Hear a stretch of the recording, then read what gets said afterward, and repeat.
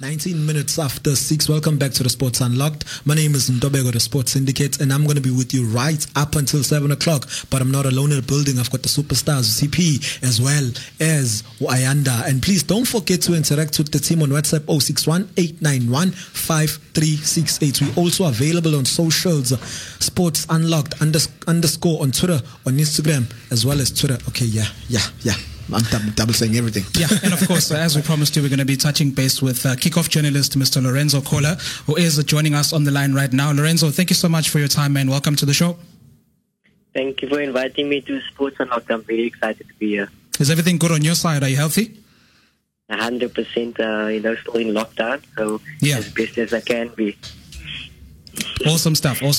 So let's get straight into it, man. Firstly, Adel Ambrosia, the coach, was obviously linked with Kaizer Chiefs in the last few weeks, but immediately the club did get the signing of Kevin Hunt, as we've seen. So was there really anything to that story, or just mere speculation? Look, there was definitely something to the story. I know Kaizer denied having contact with him today, but I think that was mainly damage control, because you saw the outrage of the Chiefs fans when he was immediately linked to the job.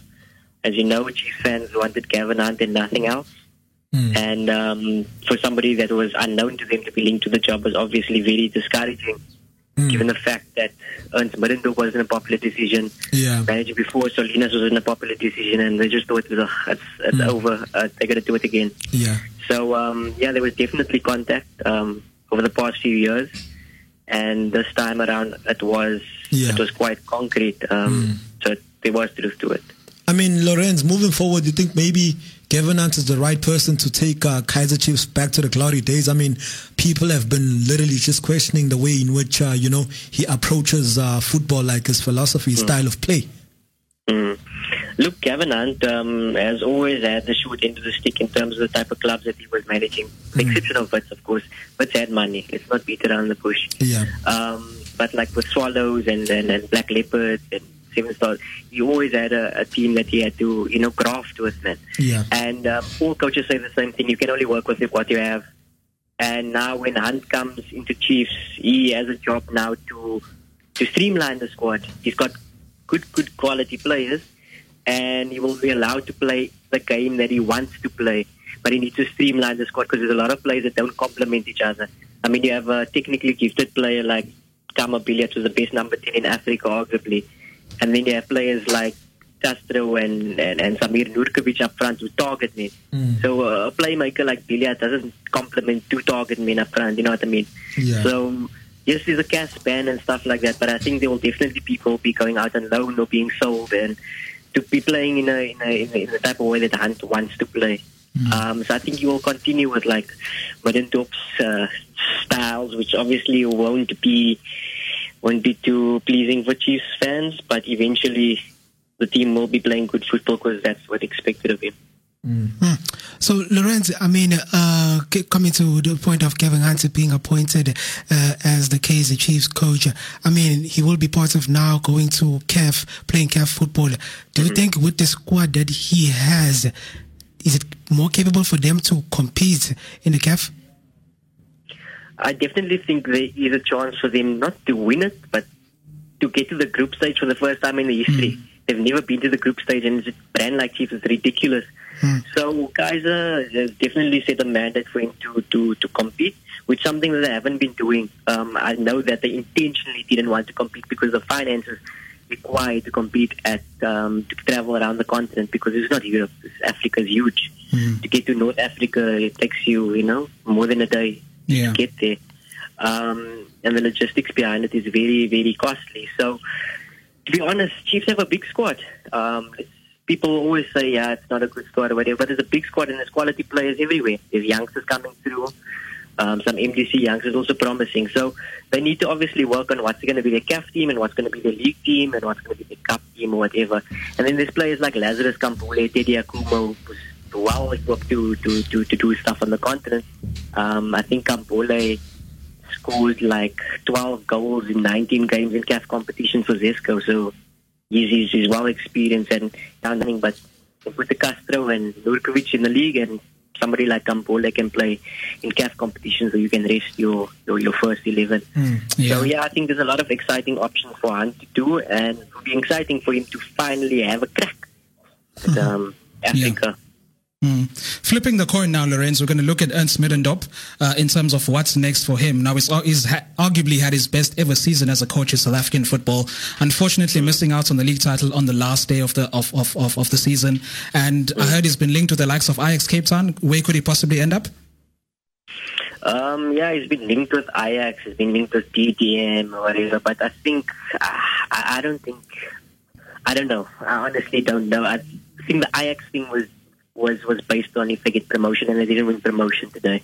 I don't see Ernst going from title fight to NFD, but weird things have happened in football. I know he's been linked with a couple of moves abroad as well. I think to America and to Australia. But honestly, South African football hasn't seen the last Ernst Middendorp because his agency has good ties here in South Africa, and I think it was just, you can't leave it like that, man. Losing a title like that in the final, you don't want your legacy or reputation to be left like that. Although I know one person did, for Padan, Ajax against Pirates, I think it was 10 years ago, which was also very, very sad, and it was a very similar situation. So, I don't think we'll see the end of Middendorp, but I doubt it's Ajax now. I mean, with the big three, obviously, who will be competing in Africa this season. I mean, Chiefs are back in the CAF Champions League. Sundowns are there, as well as Orlando Pirates in the CAF Confederations Cup. I mean, what can we expect from the big guns? Are they going to represent South Africa with pride? Just that. Can we expect them to just, raise the South African flag with flying colors? I would hope so, because we have a very strong league, and Africa is envious of the PSL, if I'm being honest. So there's a lot of question marks when it's only Sundowns competing. Yeah. But you're forgetting also that Bloemfontein Celtic will actually be in the CAF Confederation Cup, which is ridiculous. These guys don't even have money to pay their players, but they're going to be playing on the continent. So I do think that they will also have something to prove. Their players will be playing for their futures, playing for new contracts and stuff like that. But Pirates, Chiefs, and Sundowns, incredible brands, big clubs. And if they don't make it to the group stages, at the very least, I would say it's disappointing, because the squads are well capable of competing. Maybe not to the extent of the North African, the riches of the North African side. In pyramids, in spending hundreds of millions on one player, for example. So it's a different level up there. But I mean, we have the mentality because we have quality squads here. So it's all about the mentality and how they handle traveling. As I said, traveling across Africa is a long journey, hours and hours sitting on a plane, and it's tough. It's tough mentally for players who's just used to being in this proverbial bubble of South Africa where it's very comfortable. Lorenz, I just want us to talk about coaches who are coaching in the CAF Champions League. I saw the Zamalek coach also decided to leave Zamalek to go and coach in Arabi. But I want us to talk about, why is it most coaches who coach in the CAF Champions League are not more seen in the Absa Premiership a lot? Look, the guys, the successful guys in the CAF Champions League, as Pizza put it, these guys come from Europe with nothing and they leave with a glittering CV. So I don't want to mention any names or whatever, but they come here and they earn humongous salaries. I mean, Patrice Carteron left Zamalek now recently. He paid a 2 million rand to cancel his contract, and he was earning 4 million a month. And now he signed an 8.2 million a month contract with Al Tawun in Saudi Arabia. So I think that kind of explains why you won't see these guys here.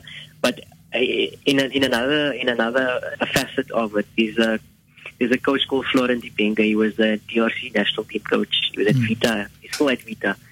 He's arguably one of the best coaches in the continent, and we've known that he's loved who he would love to come coaching the PSL, but the club bosses are just, turning a blind eye towards him. And many of us have probably come to the conclusion that it's got a lot to do with skin tone. Managers that are of a different color seem to be getting the jobs easier. I don't know why there's a lack of trust in black African coaches across the continent, especially if you given the fact of how well Pitso has done. Benga is by far one of the best tacticians in Africa. So it's a shame that they don't give them the chance. But yeah, I think the monetary factor is the biggest thing that rules them out of coming to the PSL when they can just do this merry-go-round, and it's much easier for them and less costly, so to say. Because in North Africa, one of the big things is that these guys don't stay long in jobs, so they coin it off that compensation when they get sacked. They don't want to do it here in South Africa. Yeah. Lorenz, lastly, Bafana are scheduled for 2 friendlies next month against our neighbors, Zambia and Namibia, of course. Just based on what you've seen towards the end of the season in terms of players that could possibly feature for Bafana and how they could actually perform in these 2 friendlies. Look, it's not beat around the bush. Bafana have a rebuilding job to do, and I'll be really disappointed if Nseke calls up, 29, 30-year-old guys from the PSL. We need to be serious of where we stand now as a country and make selections that show the fans that we're serious about rebuilding and restoring the pride in the nation. So I would think that there's a couple of guys overseas that deserve a call-up now. If you're looking at your Percy Towns and your Zungus, they established guys. We don't need to call them up and waste their time to come for friendlies. We're looking in Sweden now. Luke Leroux, he didn't get a PSL debut. He's now played 20 top-flight games for Varberg in Sweden, which is ridiculous. He couldn't get past, obviously, and Furman when he was at Supersport. But that's a guy that should definitely be looking at the call-up. Tafu Pete, Lau Foster, they kick off their campaigns in Portugal tonight. Belenenses versus Victoria. These guys also should be looking for call-up. Luther Singh as well. So these are the guys that should the country, the Bafana should be building around. But yeah, it would be interesting to see what Nseke is looking at.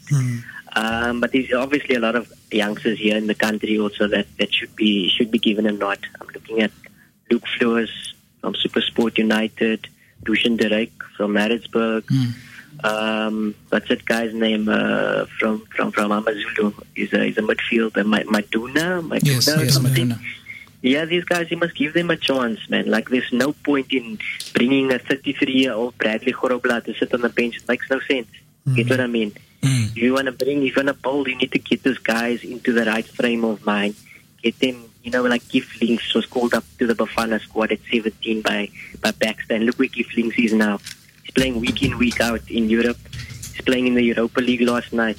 And that's the type of opportunities we need to give our youngsters, because if they see what's possible, they'll just immediately work harder. So, yeah, I'm hoping Nseke does unexpected thing and brings in a very young squad. Okay, thank you for your time, brother. And it's been a pleasure. Keep in touch base with you, hey? Okay, thank you very much for having me. It's been a pleasure. Cheers. Okay, thank you. Cheers, bro. All right, so that was kickoff journalist Lorenz Kohler chatting to us about all things PSL football, looking at the African continent and the possibilities of South African teams in the continent, because we've only seen Sundowns and Pirates as far as history is concerned when it comes to our teams in Africa. Yeah, hopefully Kaizer Chiefs and Plum Celtic can go there and compete. Definitely. Yeah. 33 minutes after 6. Welcome back to the Sports Unlocked. Quick break and when we